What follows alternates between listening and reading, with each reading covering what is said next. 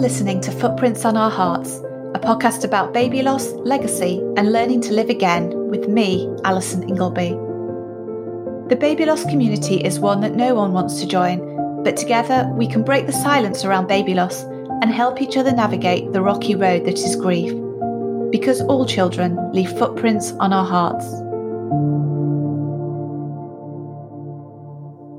Hello and welcome to episode 33 of Footprints on Our Hearts. Today I have an interview with Priya, mum to triplet girls, but sadly she only got to bring one of her babies home with her. We talk about some of the terrible decisions she and her husband were faced with during her pregnancy, how she struggled to prepare for the birth of her babies, not knowing how many of them that she would be able to bring home, and about grieving while parenting for the first time.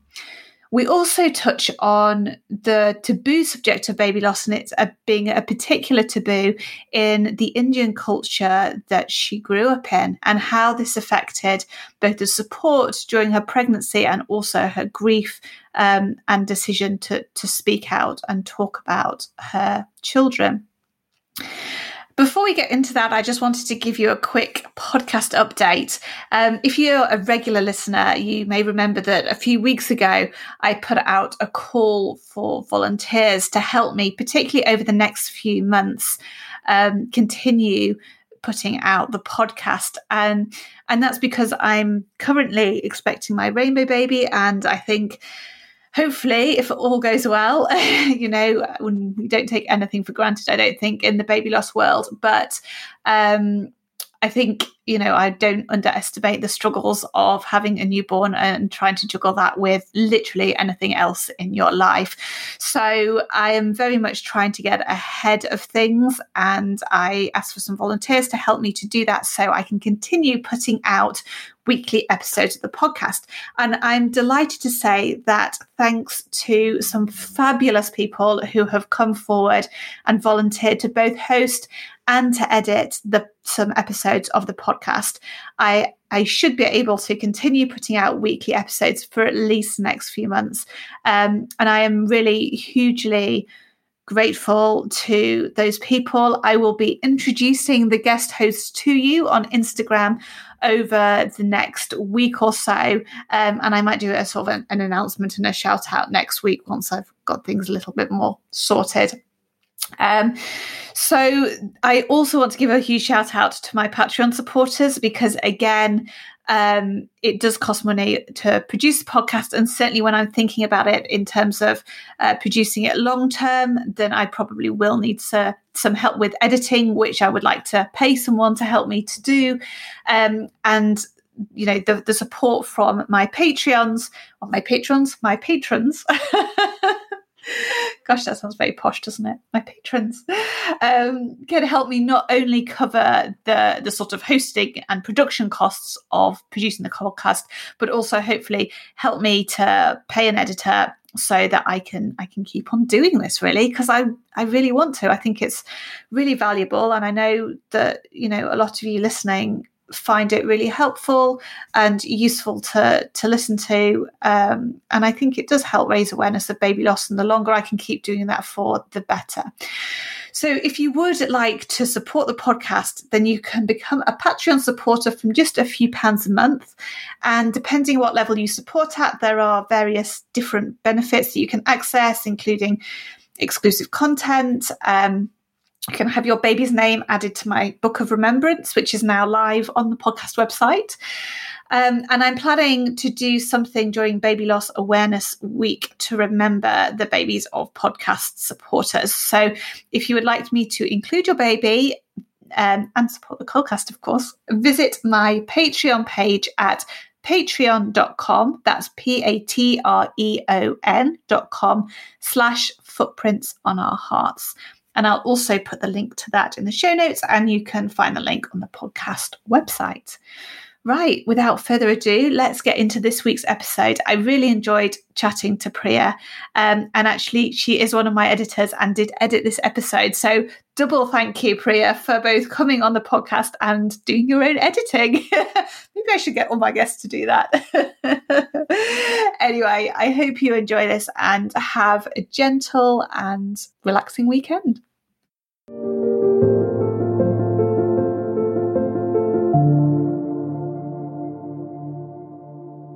Today, I'm joined on the podcast by Priya, who's mum to triplets, but sadly only got to bring home one of her daughters. Welcome to the podcast, Priya, and thank you so much for joining me. Hi, Alison. No, thank you for having me. It's a great honour. Brilliant. And you're a doctor, I believe, and I think your husband's a doctor too. So you're both pretty much immersed in the medical world. So I wanted to start by asking you if you had much awareness of baby loss before you got pregnant with your girls. So he's now a GP. I'm a GP trainee. I'm about a year from finishing. And yes, I have had a fair bit of experience in obstetrics and gynecology, so women's health. So, you know, in my foundation years after qualifying, I did an obstetrics job and I loved it. And actually I took a year out after that and continued to work in that same area. And through his GP training as well, he's done a similar sort of obs and gynae job. So we have had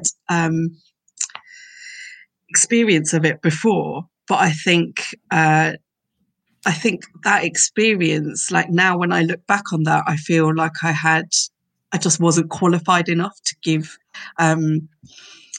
make management decisions and things like that. And even speaking to parents, I think although I don't think I did it badly, I don't think I truly understood what those parents were going through.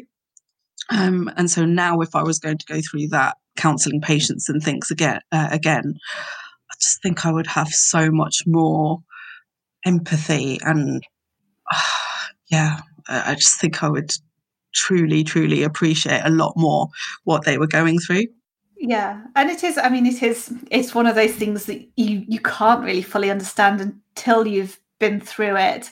And I do think that makes, that kind of support that parents can get from someone who has been through it does make it even more valuable. Yeah. But when did you guys think about starting a family and how was your journey to get pregnant? So, I mean, we've always, we love kids and we've always wanted to start a family. In fact, we thought that we would probably start a family after both of us had finished our GP training. We thought that would be the sensible thing to do. And actually, as I was doing a lot of work in fertility as part of my GP training, I just became more and more paranoid about my fertility. So we just thought, you know what exactly are we waiting for? I don't think there's ever an ideal time. And so we just decided to go for it. And, that phrase that people use of, we weren't exactly trying, but we weren't not trying at the same time. So we fell into that. And actually we were so lucky that it didn't take us long to conceive at all. Yeah, so it was that side of it was a complete relief. Yeah, and then we were just on cloud 9 after that. Yeah, and when did you find out you were expecting triplets, and how did you feel when you heard that news?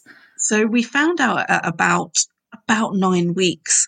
So we'd been living on cloud 9, and it got brought back down to earth because I remember it very clearly. We were at my parents' house. Mum had made a lovely dinner, and I'd gone to the loo and had some bleeding. And I think I felt time stop then because I suddenly realised that this pregnancy could be ending, and we ended up having an early pregnancy scan the next day. And that's when we found out we were having triplets. And it was just, I had completely prepared myself that there wasn't going to be a pregnancy at all. Bleeding hadn't been particularly heavy, but I knew from having counselled lots of women in early pregnancy clinic myself, I knew that I had to have sort of a sensible head on and try to keep check of my emotions and, just expect the worst. So I just remember lying there on this couch and all I wanted to know was that there was a heartbeat. I nothing else really mattered. And I just remember it felt like an absolute eternity. This sonographer, just looking at the screen. They don't say very much, do they, when they're doing that? I guess they're concentrating. And I guess maybe if there had just been one baby there, they might have been quicker to reassure you. I guess so, but, yeah. But I think there's this whole, they must have been going through this like, oh my goodness, there's triplets. And maybe they'd even forgotten the whole fact that you'd come in because you were bleeding and that you'd be sitting there panicking that, or worrying that, you didn't have a living baby in there. I remember sort of looking at Ricky and wondering if he could see the screen slightly. Not that either of us know anything by looking at an ultrasound. It looks like an alien thing, to us there as well. But then she turned around and she said, "Okay, I'm going to show you the baby now." And she said, "That's one baby, and that's another baby, and that's another baby." And I just thought, what is she talking about? I feel like a fool saying this now, but I actually thought, okay, she must mean that she's showing us one baby from different viewpoints. And then, so I actually asked her that. And I feel so embarrassed, doctor, oh my gosh, not realizing what she was saying, or maybe not wanting to realize, or just, yeah. And she said, "No, there's 3 babies there." And I think my initial response was, where are we going to put them all? I only have 2 arms and 2 Honestly, yeah. No, that was Ricky's next thing. He was like, "How am I going to hold them? I've only got 2 arms." Yeah, we were just in a state of shock. Wonderful shock. Yeah, in that moment, it was pure joy because we knew that the babies were okay. There was a heartbeat. There were 3 heartbeats, and yeah, it was amazing. And can I ask what happens in that situation? Because triplets is obviously quite an unusual situation. Yeah. I mean, twins is unusual and triplets is exceptionally unusual. Were you kind of immediately referred to a consultant or kind of put into more of a high-risk bracket? Or was it a case of, well, let's see how your pregnancy goes to a certain point and then we'll do something? I mean, that same day, because it was through fetal medicine, and the fetal medicine midwife came to see me and she was like, "Don't worry, we've got great consultants here and you'll be seen in the fetal medicine clinic." So I think already they put me into a consultant clinic and were treating me as high risk. But at that point, there was no sort of mention about risks really to do with it. And even though I'm sure deep down I knew the risks, I didn't acknowledge them at all.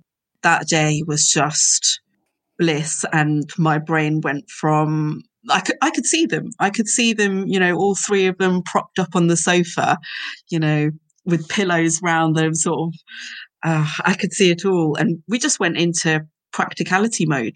We live in a flat, we were like, okay, that's it. We're going to have to move house, need a different car. Everything's going to change. Yeah. And so how did your pregnancy progress after that point?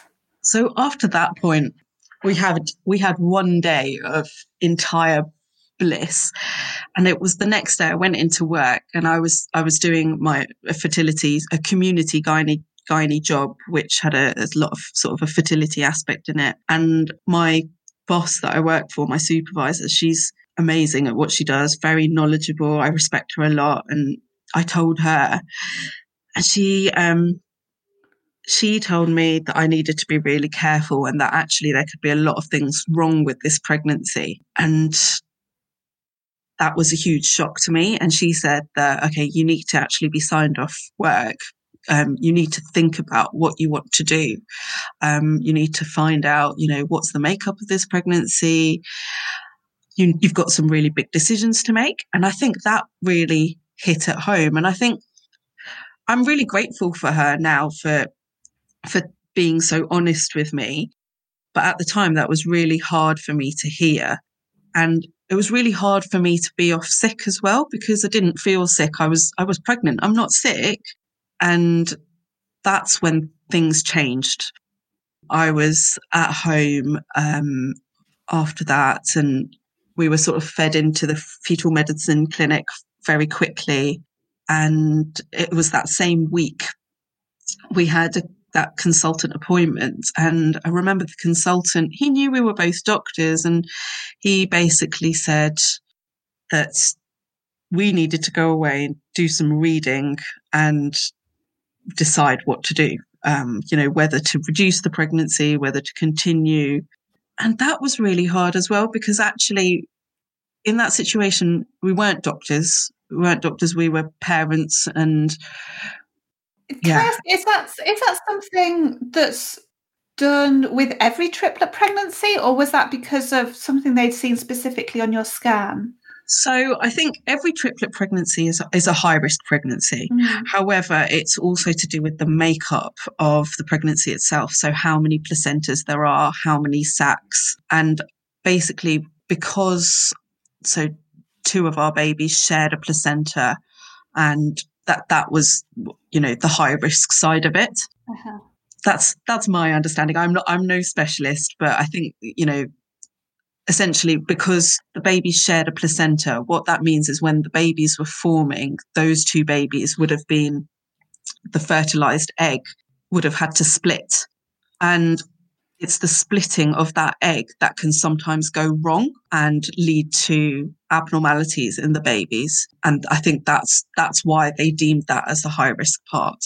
So, yeah. And basically when that doctor was talking about reducing the pregnancy, or at least giving that as an option, in their eyes, the safest thing would have been to reduce both of our identical twins and just leave one.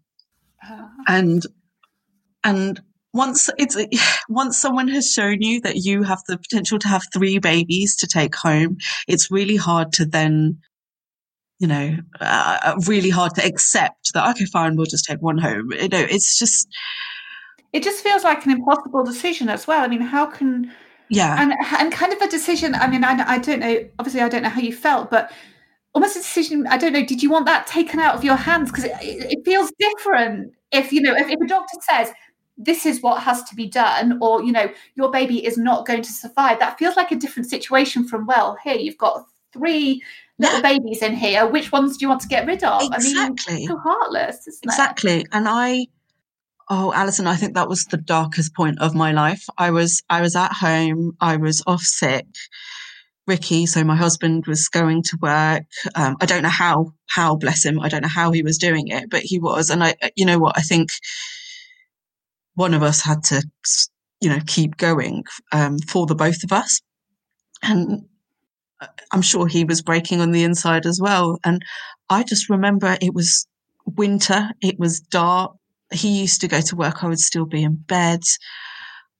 I would stay in bed for most of the day, and then I'd know he was coming home in the evening and think, oh gosh, I better get out of bed, like 3 o'clock, just to, pretend almost that I've been up, showered and done something. But I hadn't. I'd been in bed all day and been crying, or just, it was horrible. I look back now and I was really, really depressed. I was in such a dark place because I didn't know what to do. I didn't want to make this decision. I wanted someone to tell me, Priya, Ricky, this is what you need to do. It's going to be really hard, but this is what you need to do for your babies. I didn't want to make that decision at all. And did the hospital give you any support or anyone to talk to so you could kind of talk through some of these? No. We had the fetal medicine midwives as our port of contact, but there wasn't anyone for us to talk to. And I really wish that there was. I was ringing up my GP for sick notes, and I really wish as well, I'd had a bit more support from that end as well. They did acknowledge, they were like, no, you're going through something really hard, sort of, keep in touch with us. But actually, when you're in that darker place, you need someone to be chasing you, because you don't have the courage and you don't have the strength to ask for help. You're in a really dark place. And I think now going forwards, if I ever had a patient that's going through anything like that, I'm going to be proactive. I'm going to ring them. If they haven't come to see me, I'm going to do that. And yeah. It was actually the person that's in charge of my training. It was her that said, why don't you ask for a second opinion? Why don't you go to London and ask to be seen? And, you know, there's a professor there. Why don't you go and see him? And that's what I asked to do. And that's it's quite out of character for me, because I always worry, like, oh, what's that other person going to think? I've asked for a second opinion, that it's going to mean that they won't like me anymore, etc., etc. But I just realised that I shouldn't. It doesn't matter. No one else matters here. I need help to make a decision for my babies. And yeah, so we asked for that referral. So you went to see a different specialist consultant in London, and did they give you the same advice? What did they tell you? He was much better.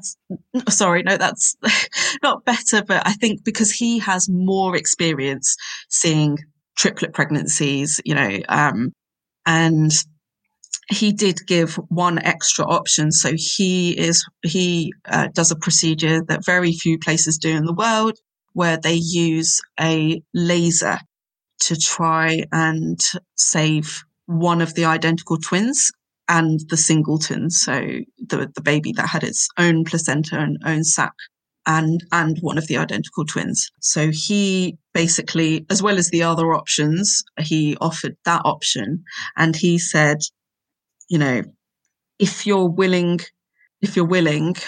why not try to do that option? Because at least then you would have the chance of taking home 2 babies, because he also explained that the chances of me taking home 3 healthy babies, was very, very unlikely. I think he gave, do excuse me if I'm getting the statistics slightly wrong now, but I think he said there was basically a 25% chance, if I continued with 3, of at least one of the children having cerebral palsy. And I wanted to try and give my babies the best chance possible of having a healthy life.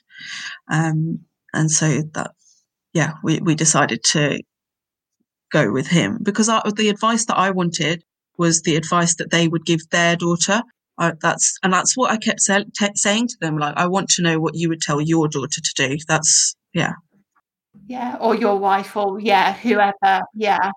And I just needed someone to tell me that. To feel vested in it. Almost. Exactly. Yeah. Like, I didn't. Yeah, I don't want to be just like a number on a piece of paper.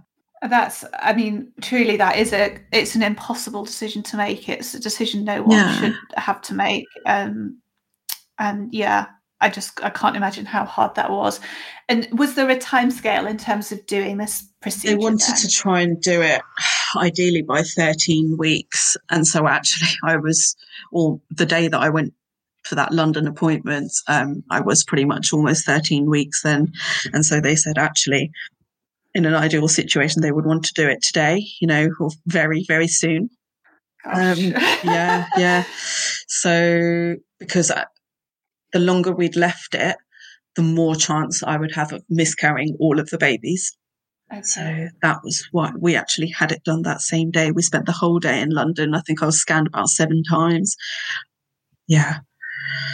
Wow. That must have been, wow, an incredible day. So you've gone in thinking you're going to get a second opinion, and then suddenly you're in hospital having this procedure done. Yeah, I mean, they did it all as in the same clinic. I didn't have to be admitted or anything like that.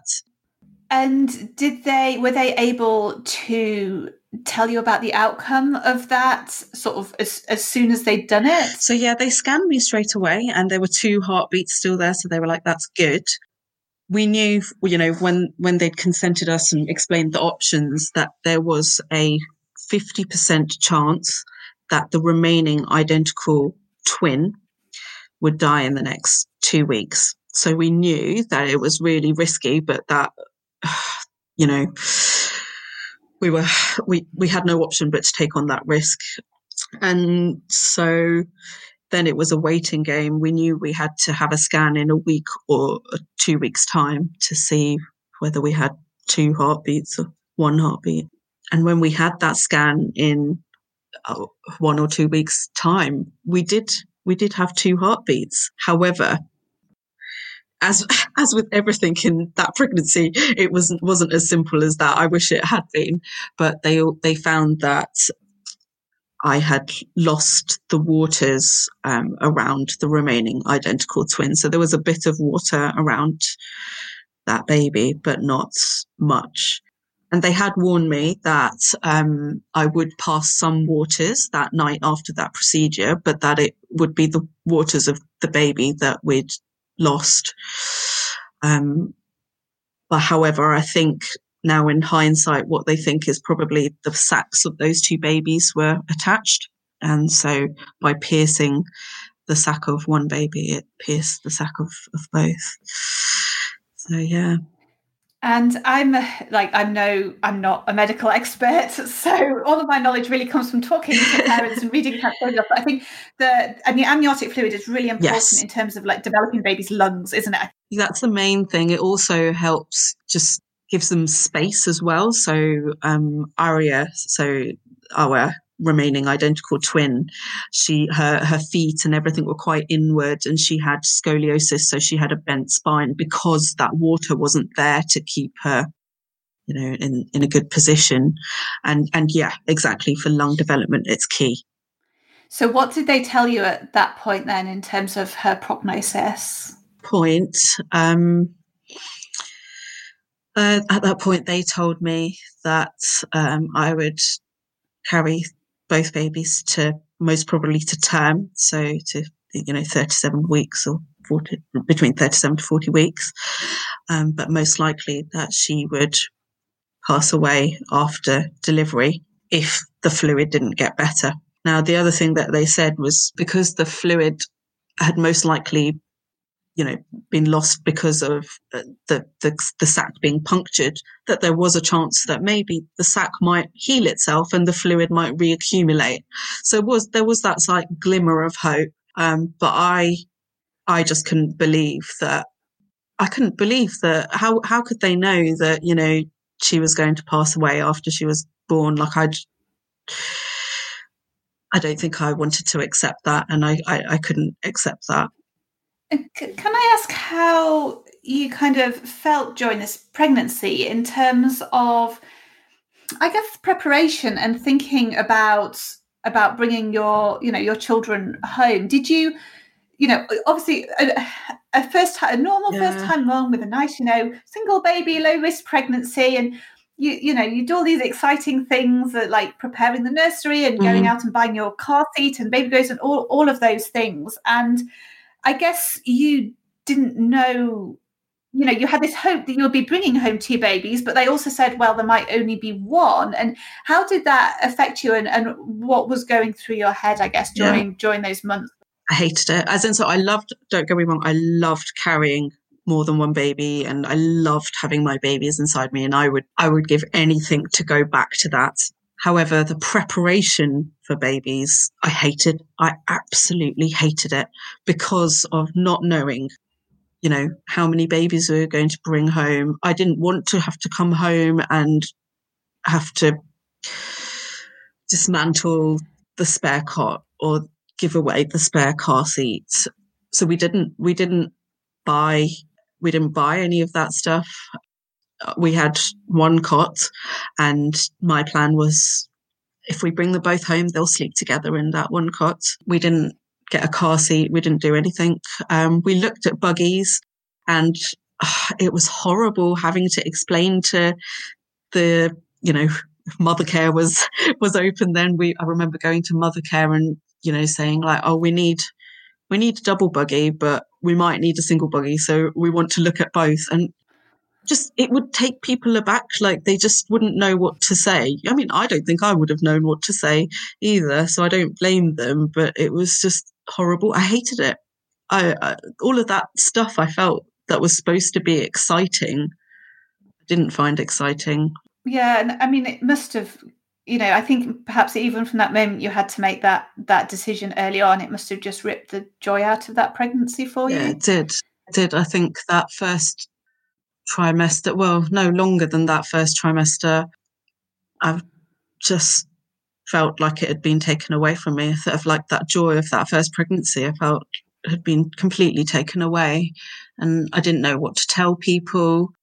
I didn't, and that was another big thing. So we didn't make an announcement or anything like that. Obviously, our close group of, people knew, our parents and close friends, they all knew what was going on.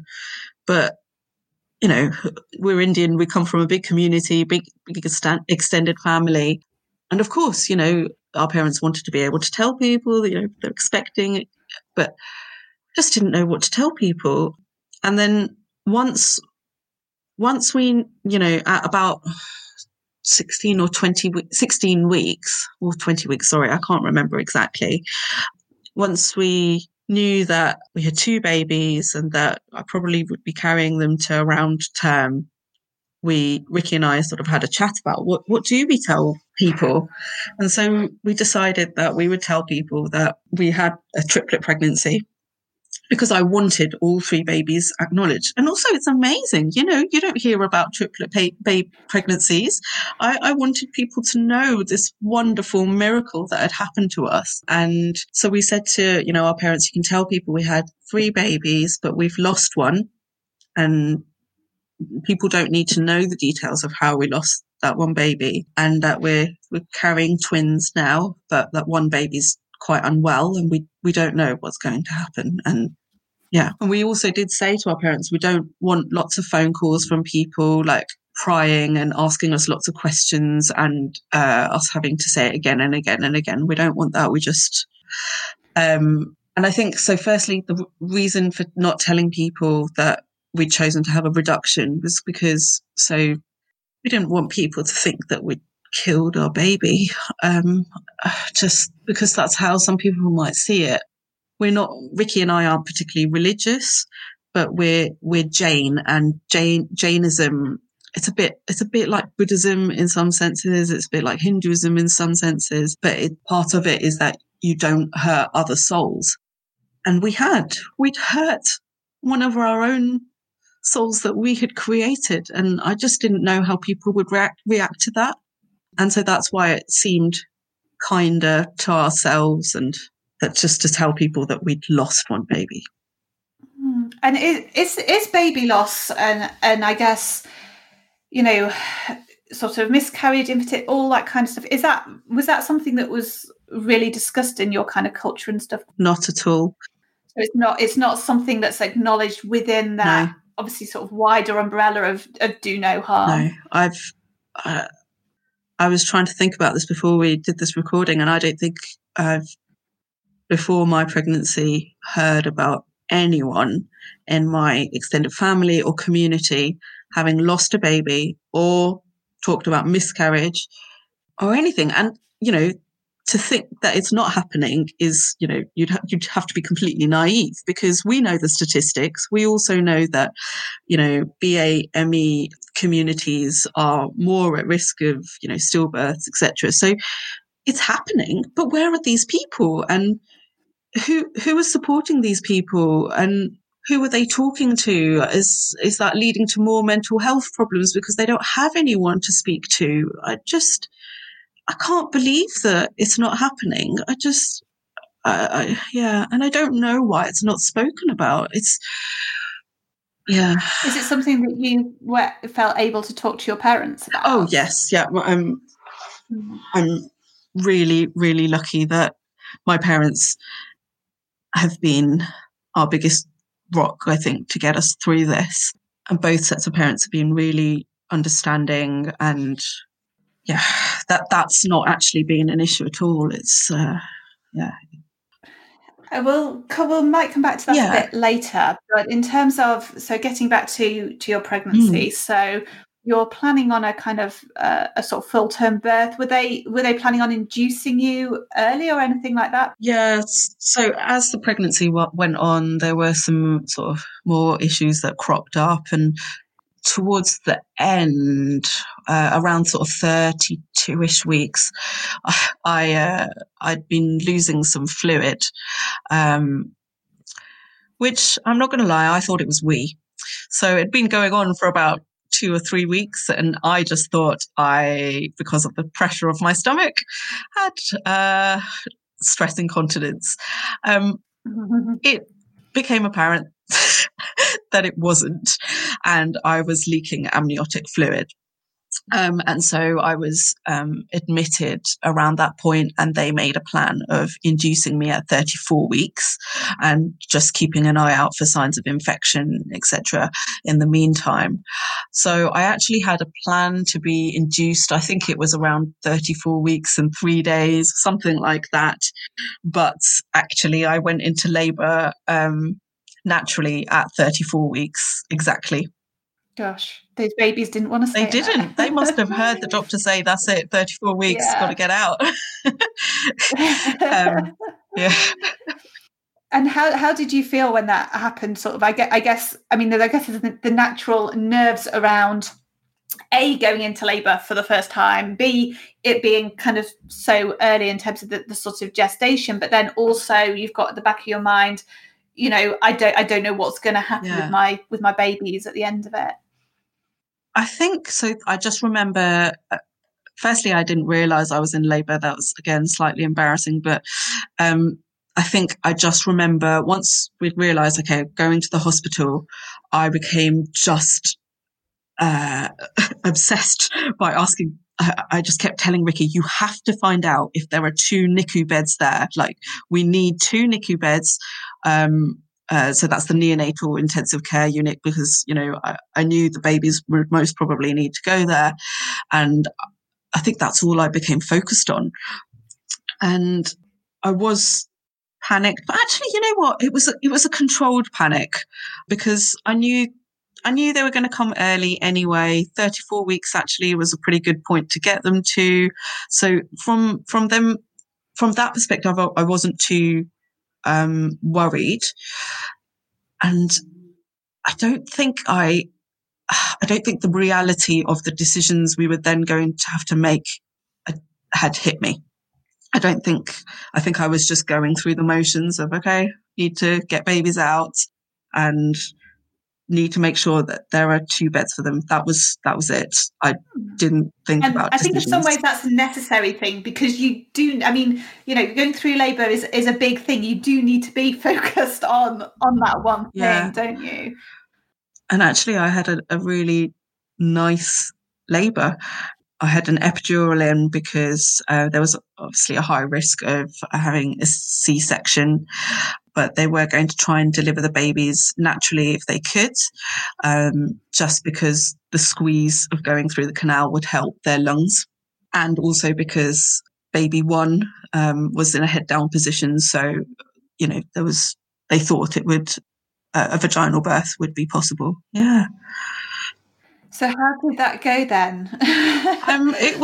It was all going swimmingly, and then when it came to pushing time, baby 1, so Adia, just wasn't coming down quite far enough, so they had to use forceps to get her out, and she came out tiny and screaming, and was placed on me and then whisked away to the resuscitaire.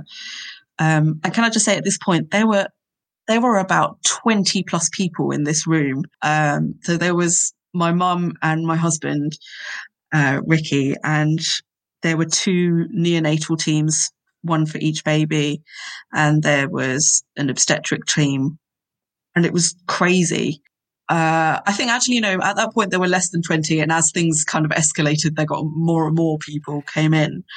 So then 1 baby was delivered, and then they had to get next baby out. And we knew at that point that baby, so Aria, was lying in an oblique position.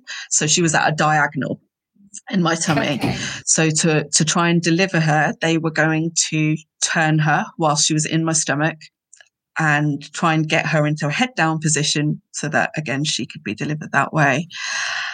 And again, I have counselled patients for having their baby turned in their stomach, and I tell them that it's a bit uncomfortable. It was. Is that a bit uncomfortable in inverted commas? It was indeed. Oh my goodness. That was painful. but essentially she wouldn't stay down in a head down position.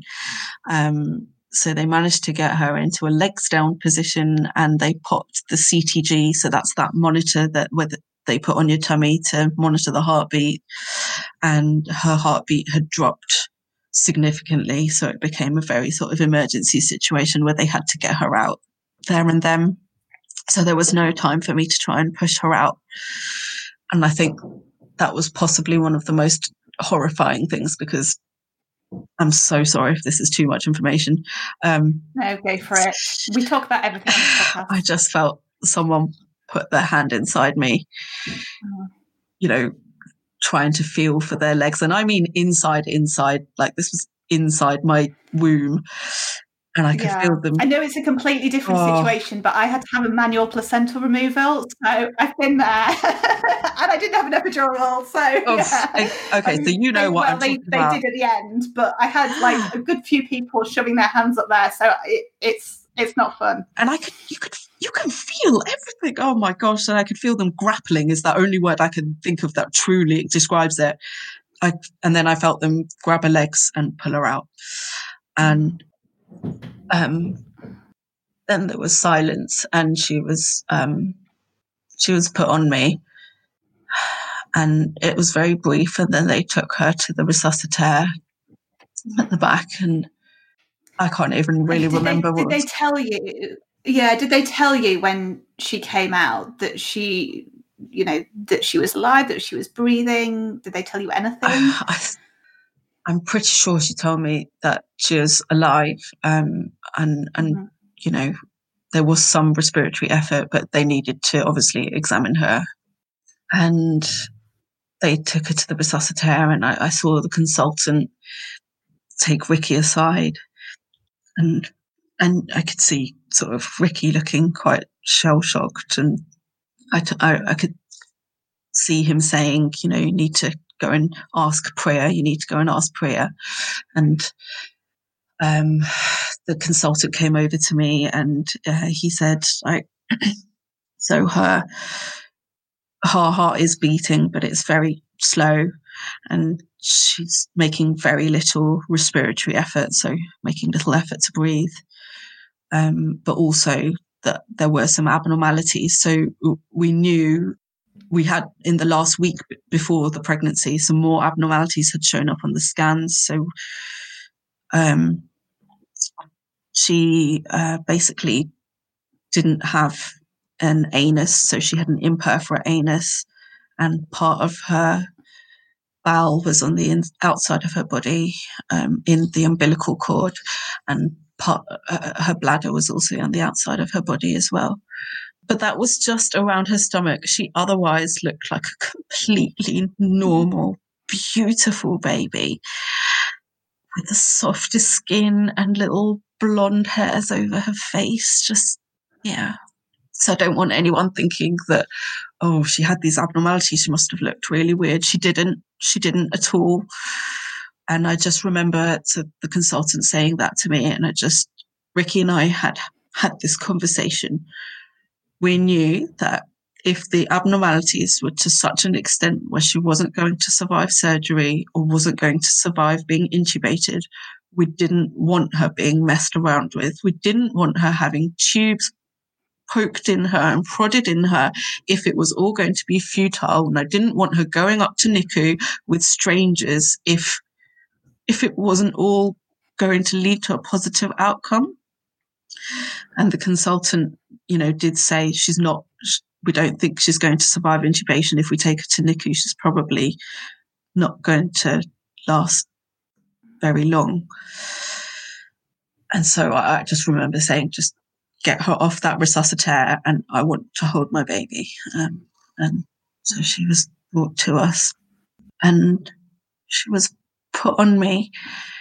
And even though she was fighting so hard to, breathe, and she was fading, even then she knew she was on her mummy, and she was on me, and she moved. She nuzzled her neck, nuzzled her head into my neck. And I don't think I will ever forget that feeling. She knew I was her mum. And I will always take that as a sign of like, it's okay, mummy, it's okay, you know. Yeah. And that's, oh goodness, if you hadn't have had enough to deal with that pregnancy, it's just another impossible choice. What do you do? Yeah. But I can totally, I mean, obviously I can't understand because I haven't been in that situation, but I really, yeah, I mean, I think in that situation, perhaps I'd have made the same decision, because there is something about seeing your child being taken away and not even having that time to spend with them, I guess, and then sort of being whipped out of you, taken away, and then finding out they didn't make it. Whereas you got a little bit of time, a little bit of precious time to spend with her, and she got that little bit of precious time with her mum and dad.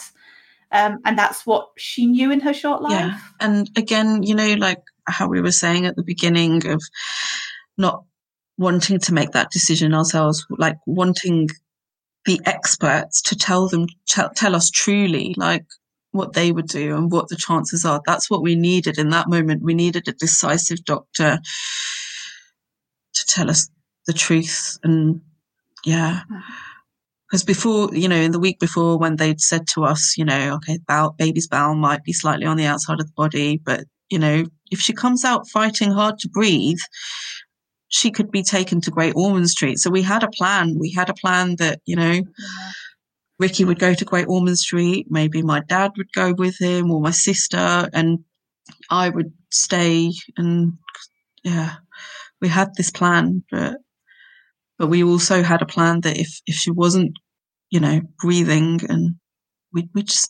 we wanted to spend as much time as we could with her mummy and daddy.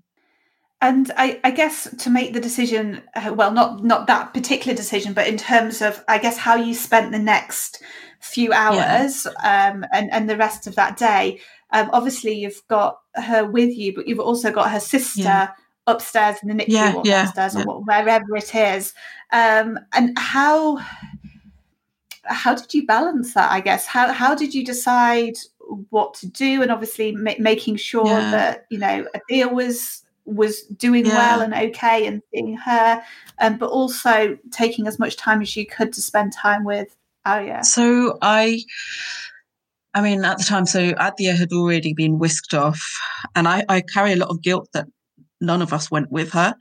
So I hope that she can forgive us for that one day. And I more hope that we can forgive ourselves for it, because I'm sure she will understand. We just stayed with Aria. Aria, I think, she wasn't alive very long after that. It was about an hour or so. But even after she passed away, you know, we stayed in the hospital. We stayed on labour ward. Aria stayed with us in a cold cot. And like you say, it was really hard trying to find the right balance of staying with Aria or going to NICU to see Adia. And I don't know if we got the balance right. I wish I'd spent more time with Aria. I wish, because sometimes we would have been in the room, but she would have been in the cold cot. And I wish maybe I shouldn't have left her in the cold cot so long. I wish I'd just held her that entire time. But then I know that wouldn't have been good for her either. I don't know how we balanced it, because I needed to go to NICU so much to express. And then, you know, there was this tiny little baby there that needed us. And in my mind, Aria was just sleeping. She was sleeping in labour ward, sleeping and waiting for us to get back. And it did just feel like I was being tugged in too many directions. And I just sort of went into automatic pilot. Yeah, we stayed on labour ward with Aria for 3 or 4 days after that. And then we knew that obviously she needed to go somewhere colder. I didn't want her to, but we knew that she needed to.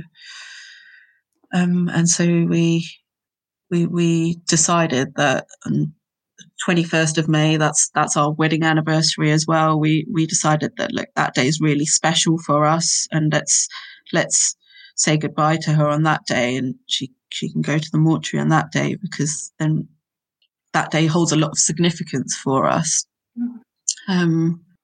So we had a little naming ceremony for her in the morning. A Hindu priest came and just sort of said a few words, and we managed to get Adya down from NICU for a short while. And we also had the Remember My Baby photographs done that day, that morning, just after the naming ceremony. And it was just really special. Yeah. And at that point, you had to say goodbye to her, and I guess at some point you returned home with Adya.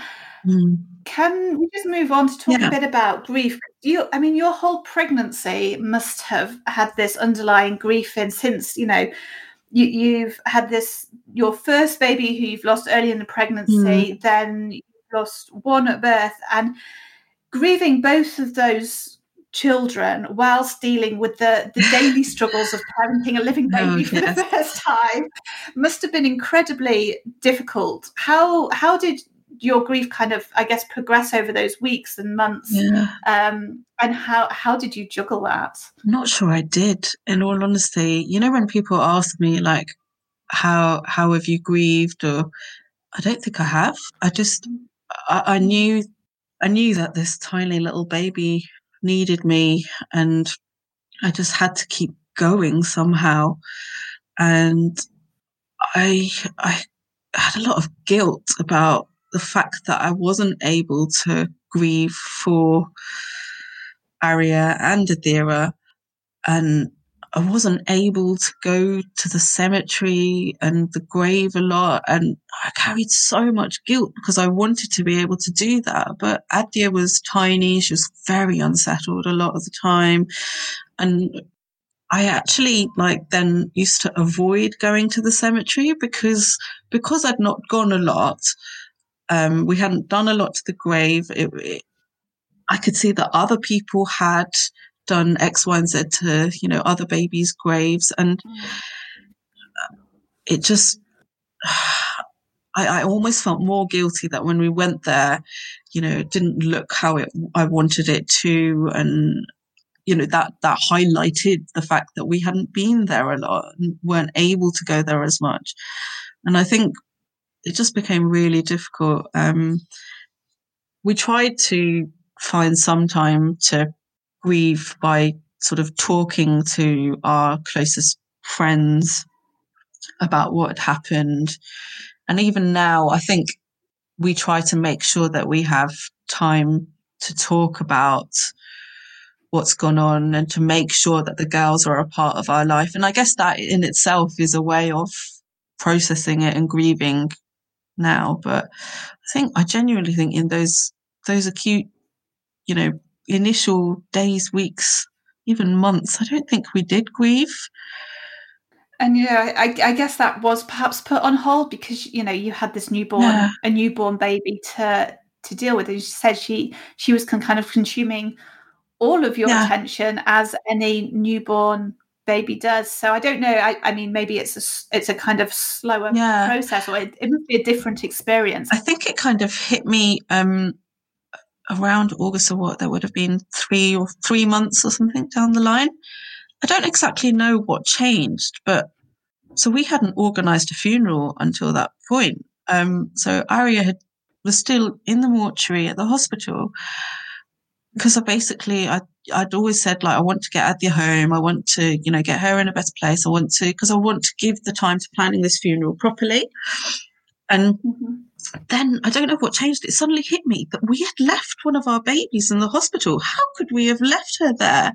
And for that long, like, what, why hadn't we organised a funeral? And I became very sort of angry at myself that we'd done that. And so then, I was focused on the fact that we need to get her funeral organised. I want her to have a nice resting place. And I think maybe that was part of the grieving then.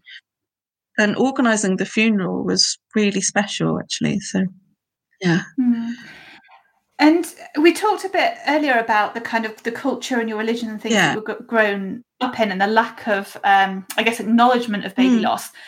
And sort of after you've got home and, you know, people obviously know that, you know, you initially had triplets and now you've brought one baby home.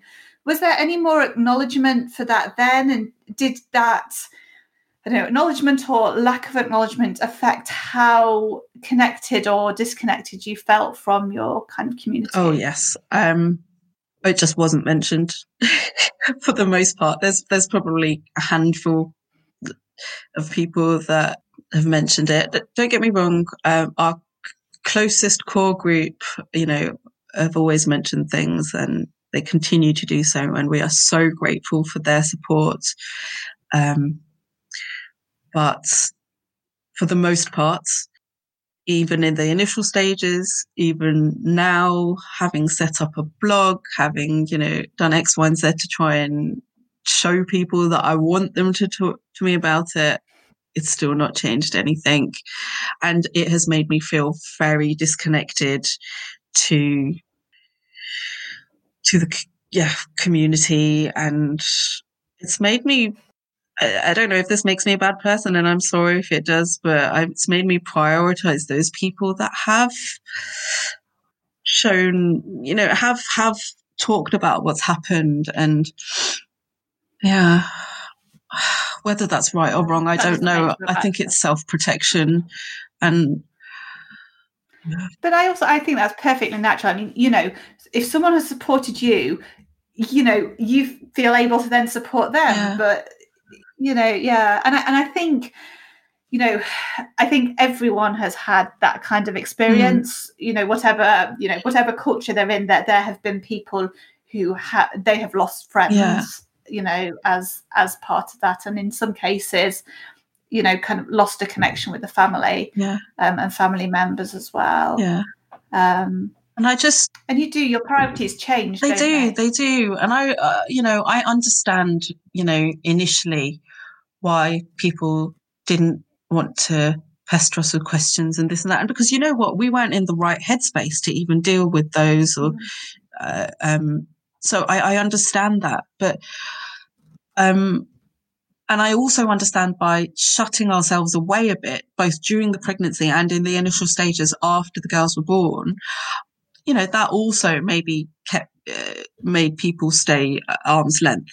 However, you know, when we were in a better place, we were forcing ourselves to go to some family events and functions, and just it wasn't mentioned at all. And you know what? It's so much harder having to paint on a face and pretend you're okay. It's so much harder.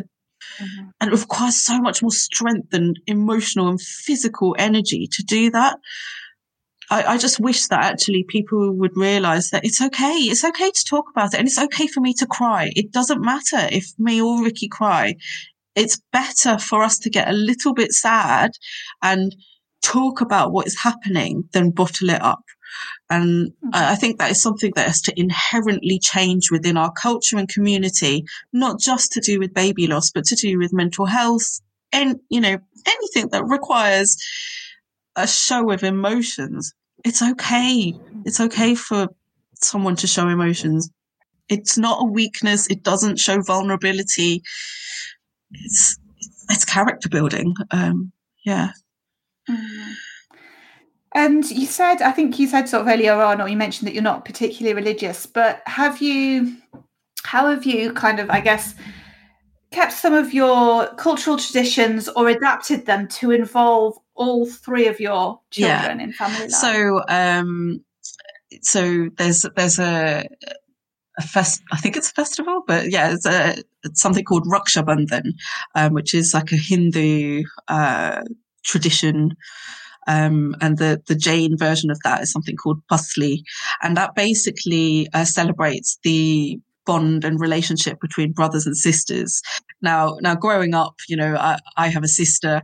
We've always felt very strongly that, why is it just between brothers and sisters? We're going to do it between sister and sister.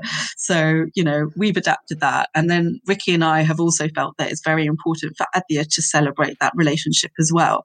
And part of that tradition is that the sister gives a decorated like almost like a friendship bracelet to the brother, and it's just a simple piece of string with it, maybe with a little bit of decoration on it, just to show their bond. And sometimes the brother gives a present. That's not necessary, but yeah. So what we do is we take Adhya to Arya's grave, and she ties a rakhi, so that's what it's called, this almost like a friendship bracelet, on Arya's grave, and we tie 3 there, and so just that's our version of Raksha Bandhan. And the other thing that we do is before Diwali, every year, I think the day before, there's this thing called Nived, and again, like, it's not something that I ever would take part in, before the girls were born, but I felt very strongly since the girls were born, because it's to do with remembering your ancestors. So you make a little bit of certain foods, and then you sort of offer it to your ancestors, and you light a candle, you say a prayer. And again, we've done our own adaptation of that. So we'll have Arya's photo there. But what we did last year was we had Arya's photo, but I wrote little names of other babies that we know that have died, like, and through charities and things, of people that we've met, or other family members, just anyone that's really sort of touched our lives, meant something to us. And so we lit a candle for each of those people and wrote their little names on hearts. And so we just try to adapt these traditions in a way that works for us, in a way that I think Adhya will enjoy. And going to the grave is a big part of that. I know that's not necessarily to do with our culture, and in fact that's not in our culture at all, because normally people are cremated, but that's a big part for us, and it brings us so much joy to see Adhya running towards the grave saying Didi, Didi, and Didi means sister in Hindi. That whatever sadness there may be from going to her grave is washed away by the happiness that brings us.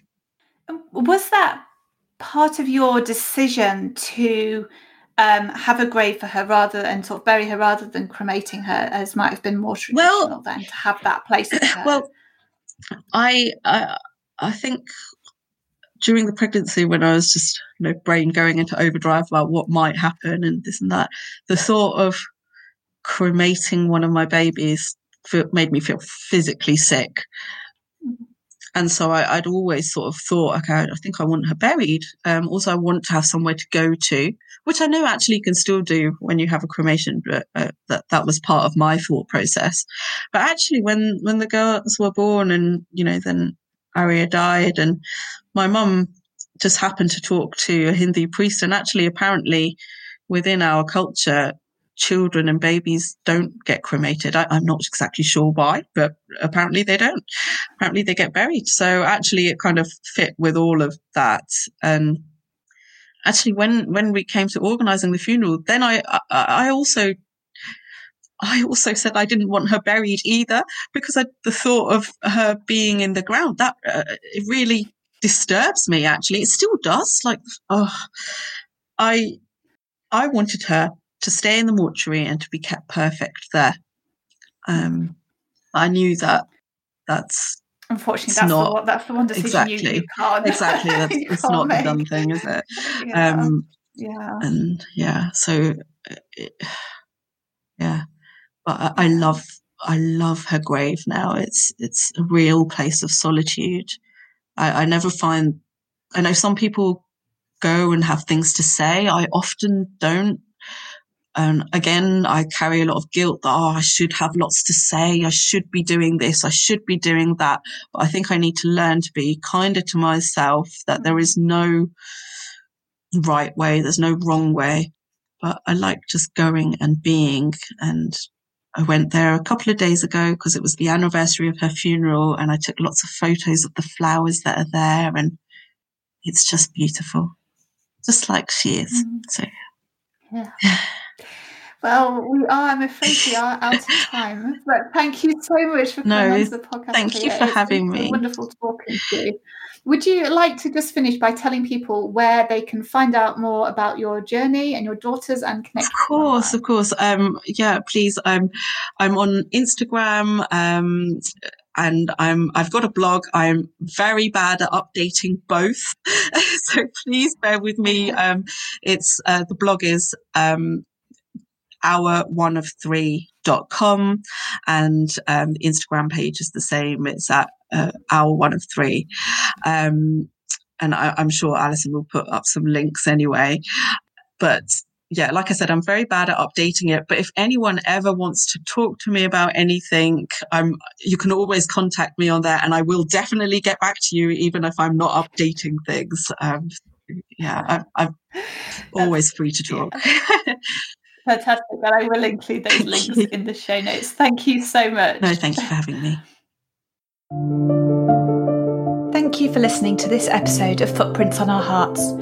Please help me break the silence around baby loss by sharing the podcast with your friends and leaving a review on iTunes. You can follow me on Instagram at Footprints on Our Hearts and Twitter at Sky's Footprints. For detailed show notes and to support the podcast and help me raise money for Tommy's, please visit our website, footprintsonourhearts.com.